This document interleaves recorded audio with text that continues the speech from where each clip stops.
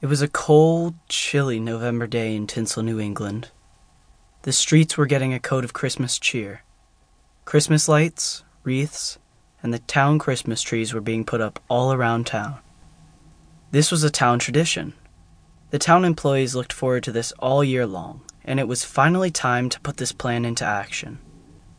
"Joe, do you have all the tools you need for the lights?" asked Mike Bowers, Director of Public Service Department of Tinsel.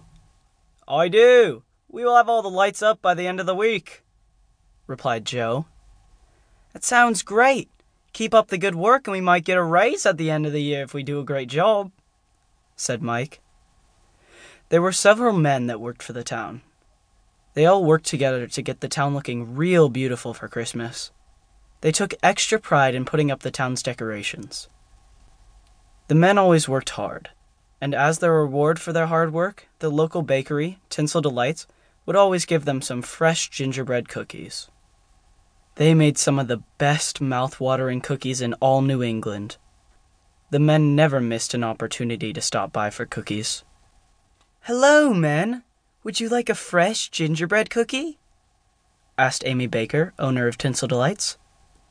"Sure, we'd love one. We'll never pass up one of your famous cookies, Miss Baker," said Joe. "You men are too kind. Take all you would like. I'll even bag you up some for later. Also, would you like any hot cocoa to go with those cookies?" asked Amy. "That would be great, ma'am. I hope it isn't too much trouble."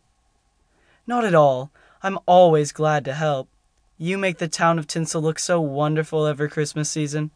I love this time of the year."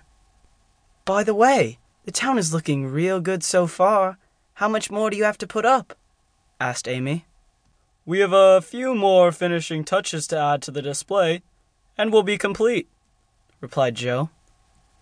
Amy bagged up some cookies and warm cocoa for all the public service men and sent them on their way to continue their job. "Thank you, Amy. We appreciate it much. Let us know what you think of the town when we get finished in a couple of days. We do our best to make the town look nice for the Christmas season," said Joe. "I hear, Joe, the mayor is going to make a special announcement this afternoon," said Amy. "I believe you are right, Amy. I think it is at 4 this afternoon at the town hall," replied Joe. "I will see you there," replied Amy. Joe and Mike drank their hot chocolate, and it was time to put some more lights up. Tinsel had changed all over to LED lights. Those lights were bright. It lighted up the whole town. All the townspeople loved the LED lights. They commented it was the best Christmas light show they had ever seen. With the colder weather coming to Tinsel, Amy couldn't keep enough hot chocolate made for her customers. "Amy, I would like 2 cups, please," said Thomas White, a longtime resident of Tinsel.